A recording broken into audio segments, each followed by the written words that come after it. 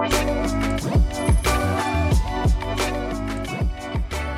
and welcome to another episode of the ARC podcast with Jen and Lindsey. Jen, how are you doing today? I'm great, Lindsey. How you doing? Hanging in there. It's May-cember. Are you exhausted?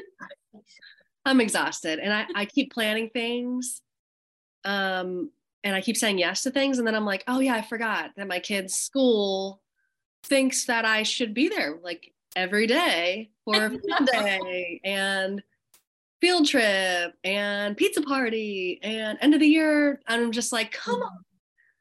I got like 10 days of school left. Like, let me just get my job done and run all my errands and plan and try to keep my sanity for 10 more days.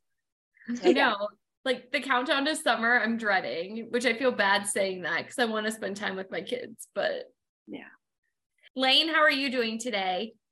I'm good. How are you? Doing good. Thank you for having me. I'm so grateful to be here today. So can you tell us about Kaleidoscope and everything that you do? Absolutely. So at Kaleidoscope, I'm the Community Education and Research Manager.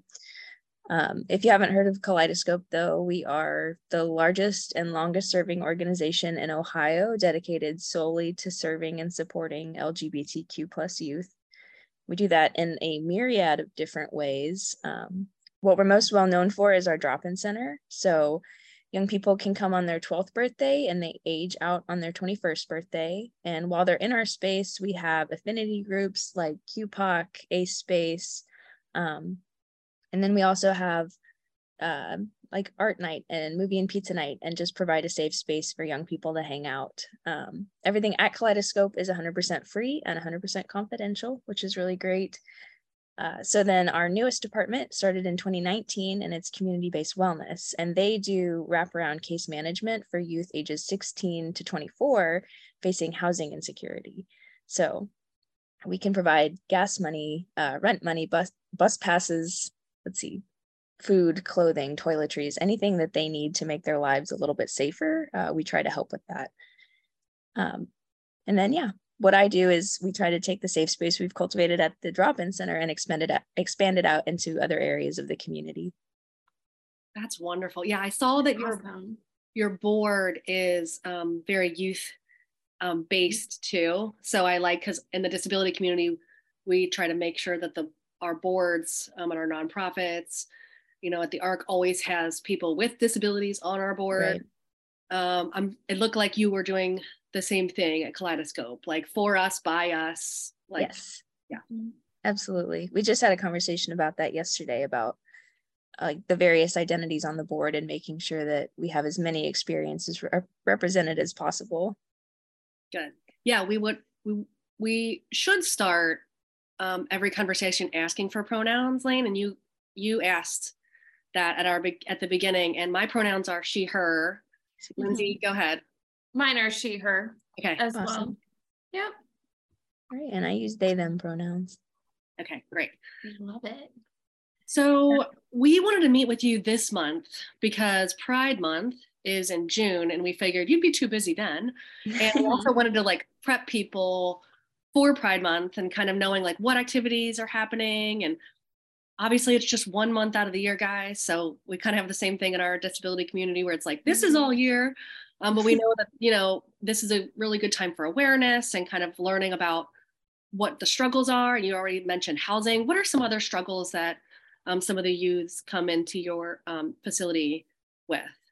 Absolutely. That's a good question. So I think people think that maybe things got better in the 90s. Like we left That's So Gay in the 90s, but it's alive and well. And so that kind of language and that, feeling toward LGBTQ identities is still rampant. So in schools right now, young people are dealing with being outed by teachers, being pestered by their peers. The rates of discrimination in schools specifically are really quite alarming. But then not only that, our young people have all of the other isms in our institutions to contend with. So they've got racism, classism, sexism, ableism, the list goes on.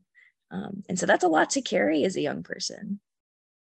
It is. And I think the intersectionality is something that we just don't talk about enough. And especially with disability, where Lindsey and I come from, I think it's like, what do you kind of like deal with first? You know, we're always thinking like, oh, this person has autism. So like, that's where we come from. But when you're Black and have autism, it's a totally different story. Or if you're LGBTQ plus and have autism, your story is different. And so how can we in our community kind of help guide some of the people that come over to the ARC?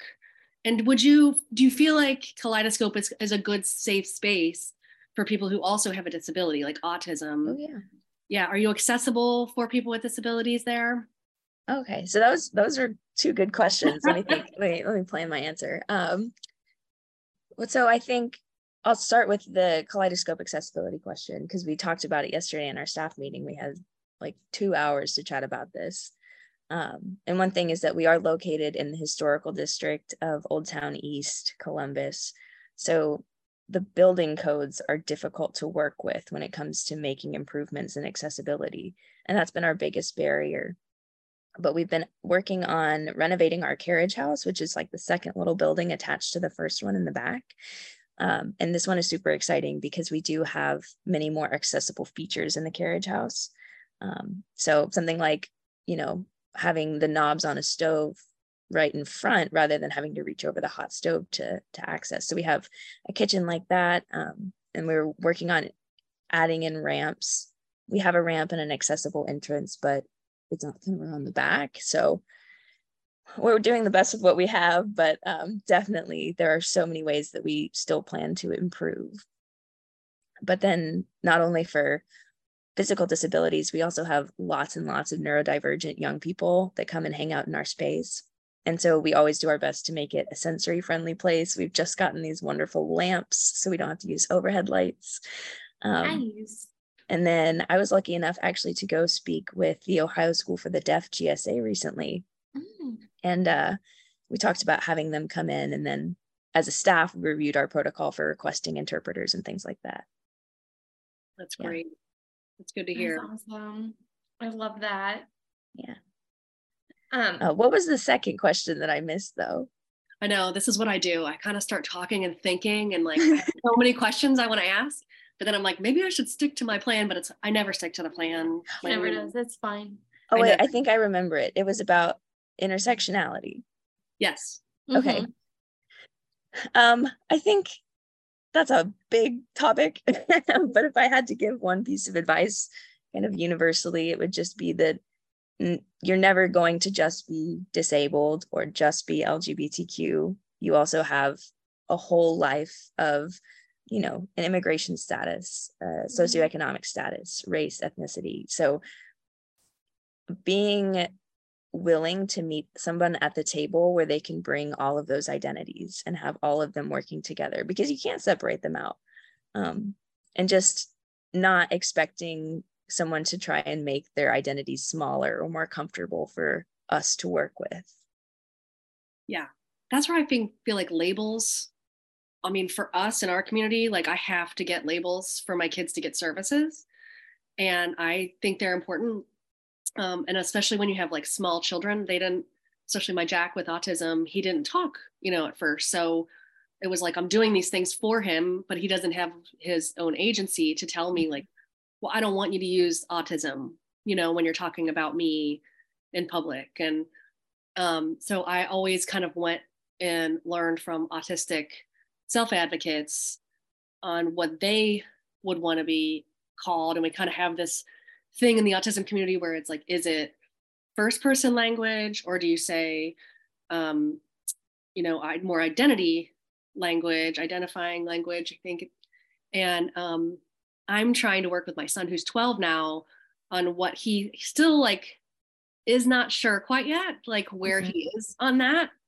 But I feel like it's the same or similar in the LGBTQ plus community, from what I know, that it's like person specific, like it's just individualized. So just ask the person, or let that person tell you how they want to use their labels, and do you find that it, you have a safe space there at Kaleidoscope and it's a lot easier there, but then it's like, how do you prepare like young people to go out and really like be confident in those labels and say, like, this is who I am? Because like that's what I want, is for my son and for other young kids to say like, this is who I am and this is how I want to be treated. But I think it's hard when you're not in your safe space, especially like you said, at school. Mm-hmm. Absolutely. It's just hard to be a young person and to be growing up. And you're right, we do very much have our little LGBTQ utopia at Kaleidoscope. Mm-hmm. And sometimes I walk outside into the real world and realize that not everybody is part of the community, which I shouldn't be surprised by, but I always am. And so I think just being an affirming adult and saying like, this is part of who you are and it's a wonderful part and it's nothing to be ashamed of. And if it changes over time, that's fine. Because those labels, they can feel like a fight to find one that fits. And then maybe a couple years later, it's a different label. And that's fine. It's just a phase. But we love our young people through all of their phases. So that's what I would say. Just like an openness. Like, just like Lindsey and I were just talking about this on the last podcast. Like, we just need to give some space. Like, if I can just help advocate for my kids and just give them some space and let them be who they are and create that space or help them create that space, I think that's like all my job is. And as an ally, or as someone who just, like you said, like I was born in the 80s. And to me, it was like, I mean, maybe I'm right in the middle of those generations, like millennial, Gen X, but to me, this is like, why is this so hard? I don't understand. But at the same time, when I have my kids in the disability piece, I mean, I see how hard it is just to make that okay in a classroom. And I still, like, I'm like you, I'm like, are we still, like, I thought everybody was okay with this. And then I hit these walls and I'm like, I have to remind myself, no, like you have a lot of educating to do. Like, that's basically all I do is just educate. Me too. But Lindsey, what other questions do we have?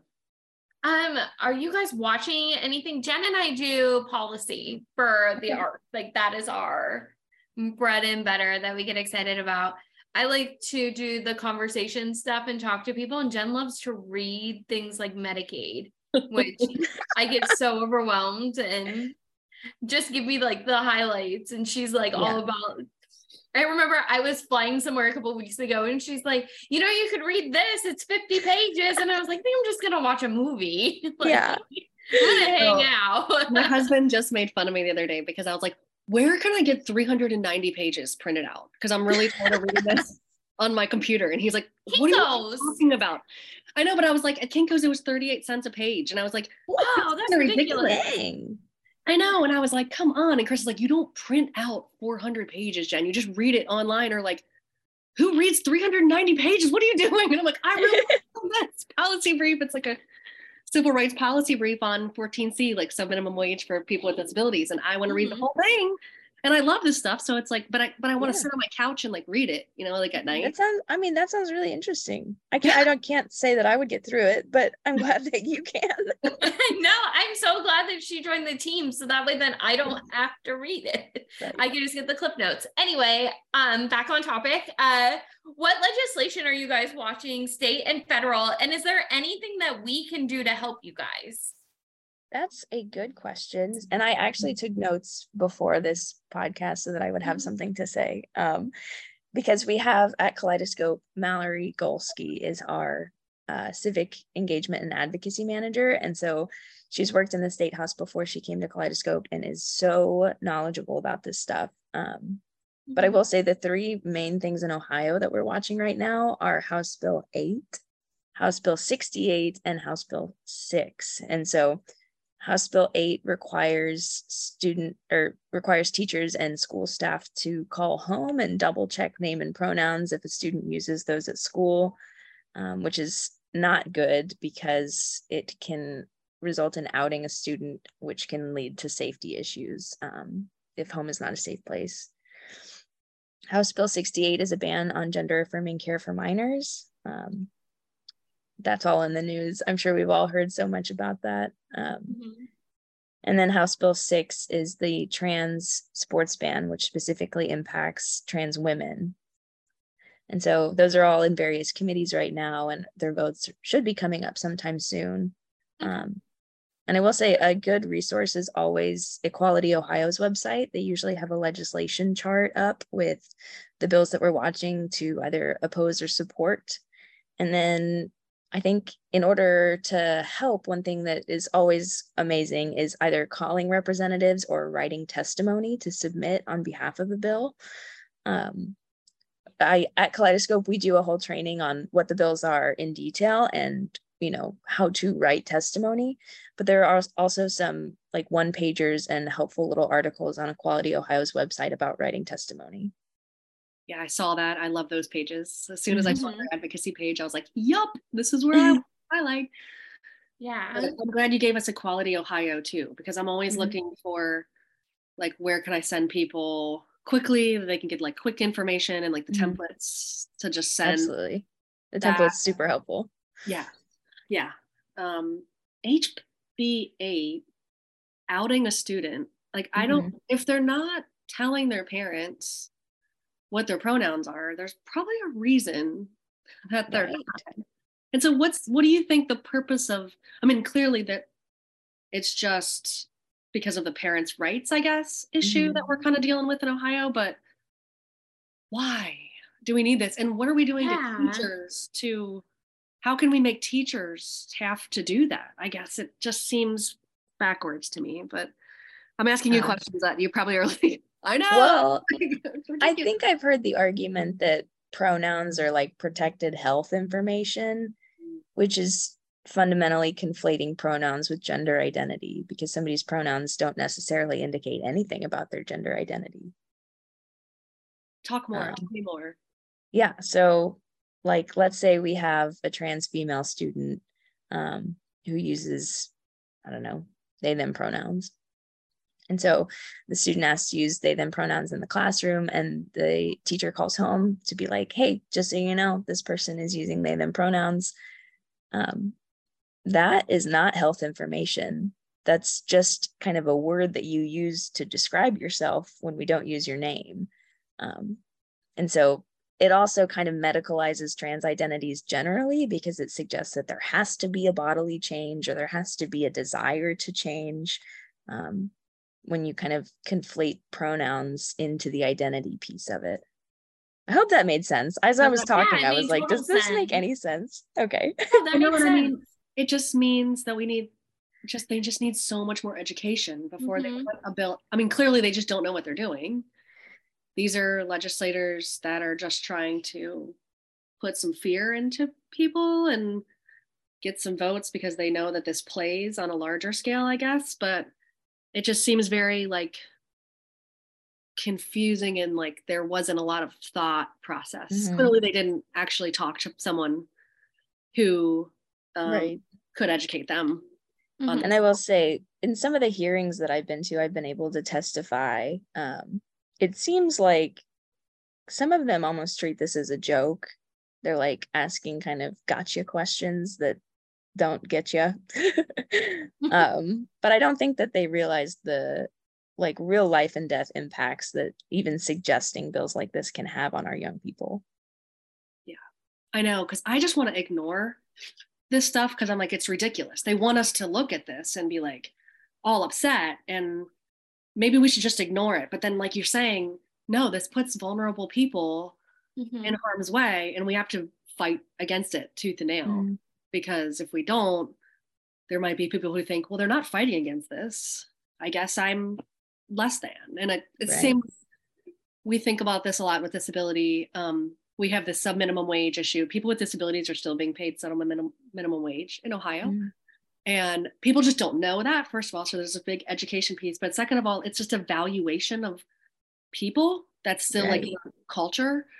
And when you're talking to legislators about it, they don't get that. Like, they don't understand what it's actually doing to people and why the law, because there's movement away from it, but it's still codified in our law. And I'm a lawyer, so I'm like, I want to get rid of the law. Like I'm going to fight against this until it's done, because I get that we're all slowly moving away from this, and that's great. Like, hooray for all of y'all, but I still want it gone. And I feel like it's the same thing with these kind of bills. Like, there's just no place in our state house for this nastiness.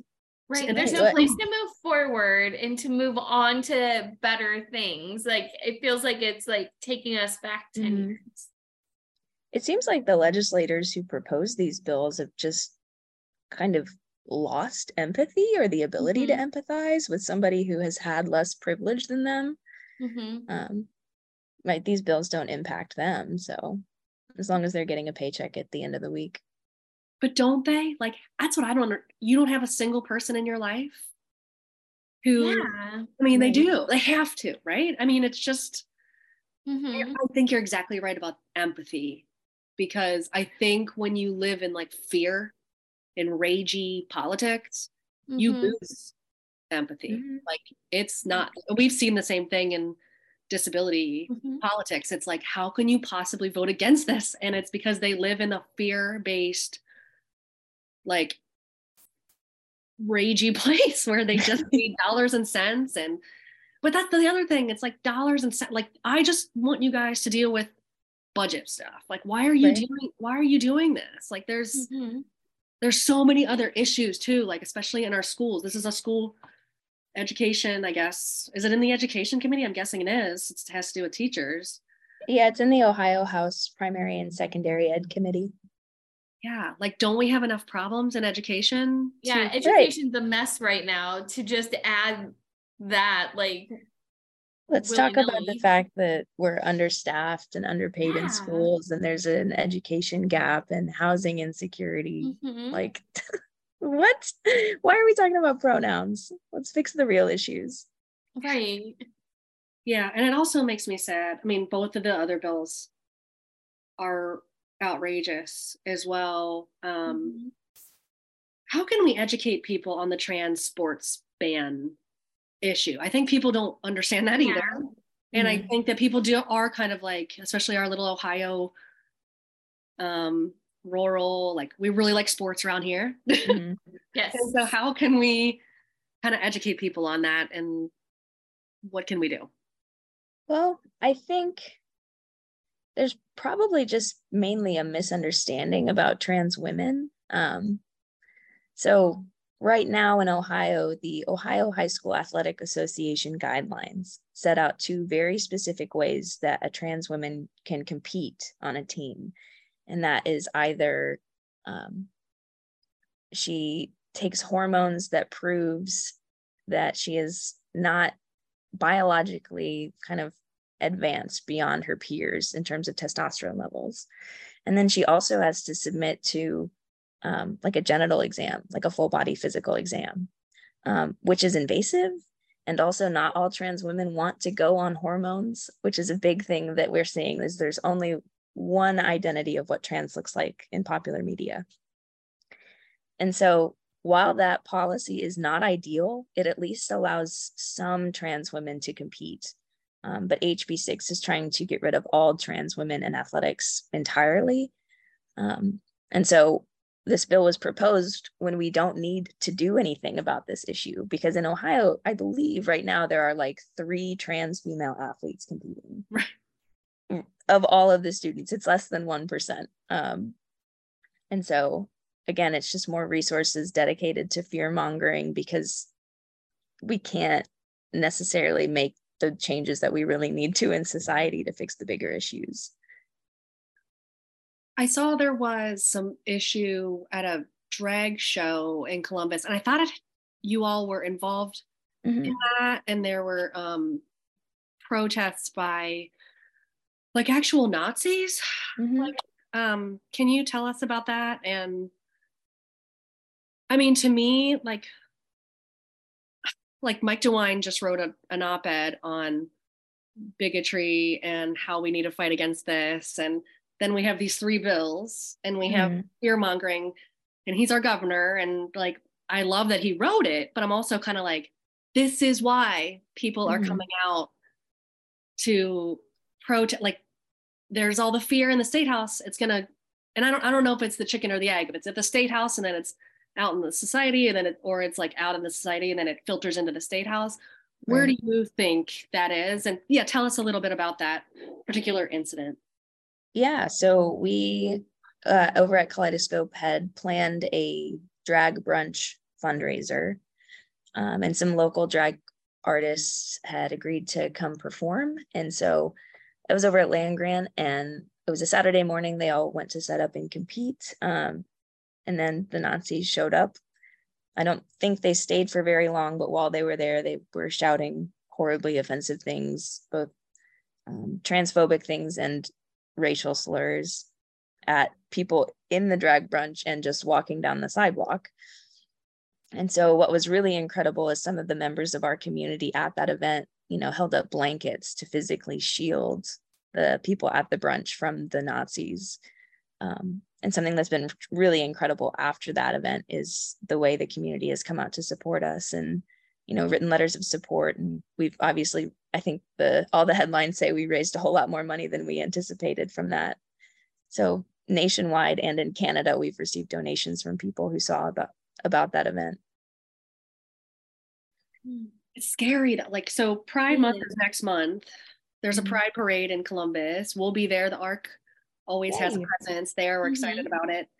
Can you tell us a little bit about that? And what are you all there to meet people there too? So we could send people your way. Yeah. So we at Kaleidoscope, we don't walk in the Stonewall Pride Parade, which is the big one that goes through the center of town. But we do have a table with resources there. So if you're able to find us, that'd be lovely. I will be there for at least a little bit. I'm promoting the needs assessment that I'm working on that's at the intersection of LGBTQ and disability identities. Then we have our own private Pride celebration sometime in June as well. That's kind of like a barbecue where we just hang out at Kaleidoscope and, have a little block party. Tell us about that needs assessment. Yeah. So shameless self-plug. half of my job is professional development, where I go out and educate the masses on LGBTQ things. And then the other half is a needs assessment, which we were able to get through the funding from Ohio Developmental Disabilities Council. And so it's called Ohio Thrives. I'm looking at young people ages 12 to 24 who are LGBTQ and have a developmental disability and or mental health issues. So I have a survey that they can complete, or if they, have the language skills and are out and comfortable being social, we have focus groups for young people, which are paid, which is nice. And then stakeholder interviews for youth serving professionals and caregivers.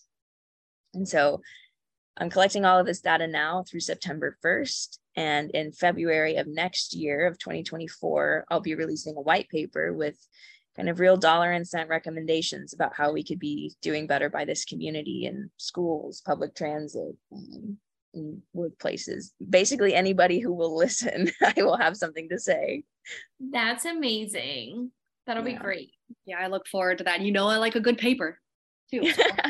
True. Jen loves to read. No, that is very interesting. So did you come to different organizations, nonprofits, and ask for their help kind of finding people and take the surveys? Okay. Well, if you need any more, let us know at the ARC. Yeah, we'll be more than happy to help. I would love that. That would be so great. Yes. Yeah. It is a little bit hard to find people willing to entertain a queer study in a disability space. So that's been a barrier that we've had. And because this is specifically focused on developmental disabilities, I want to make sure that those identities are far and wide represented in the study. Mm-hmm.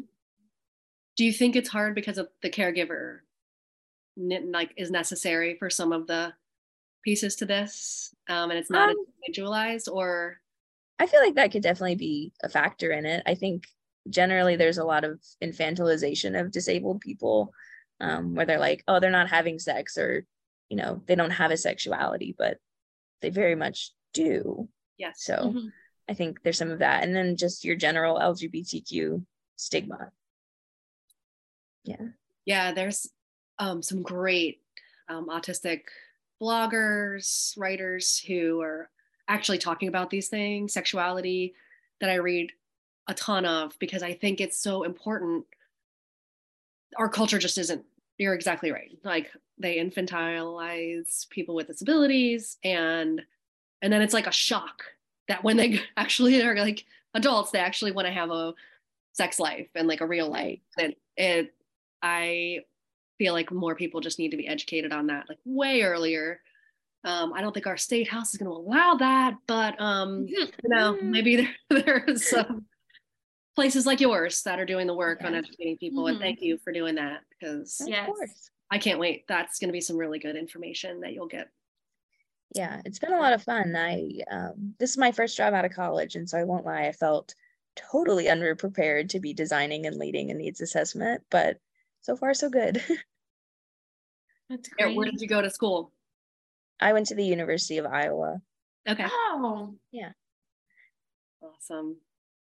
That's Well, now, great. and it's important, like data in any respect, in any of our conversations we have with legislators, that's all they want is the data. Right. So the white papers are so important, and good survey data. Everybody does these surveys, but like, they're really hard to do, like a good survey. And it is hard because you have so much bias that you're trying not to put into the questions. That's right. Yeah.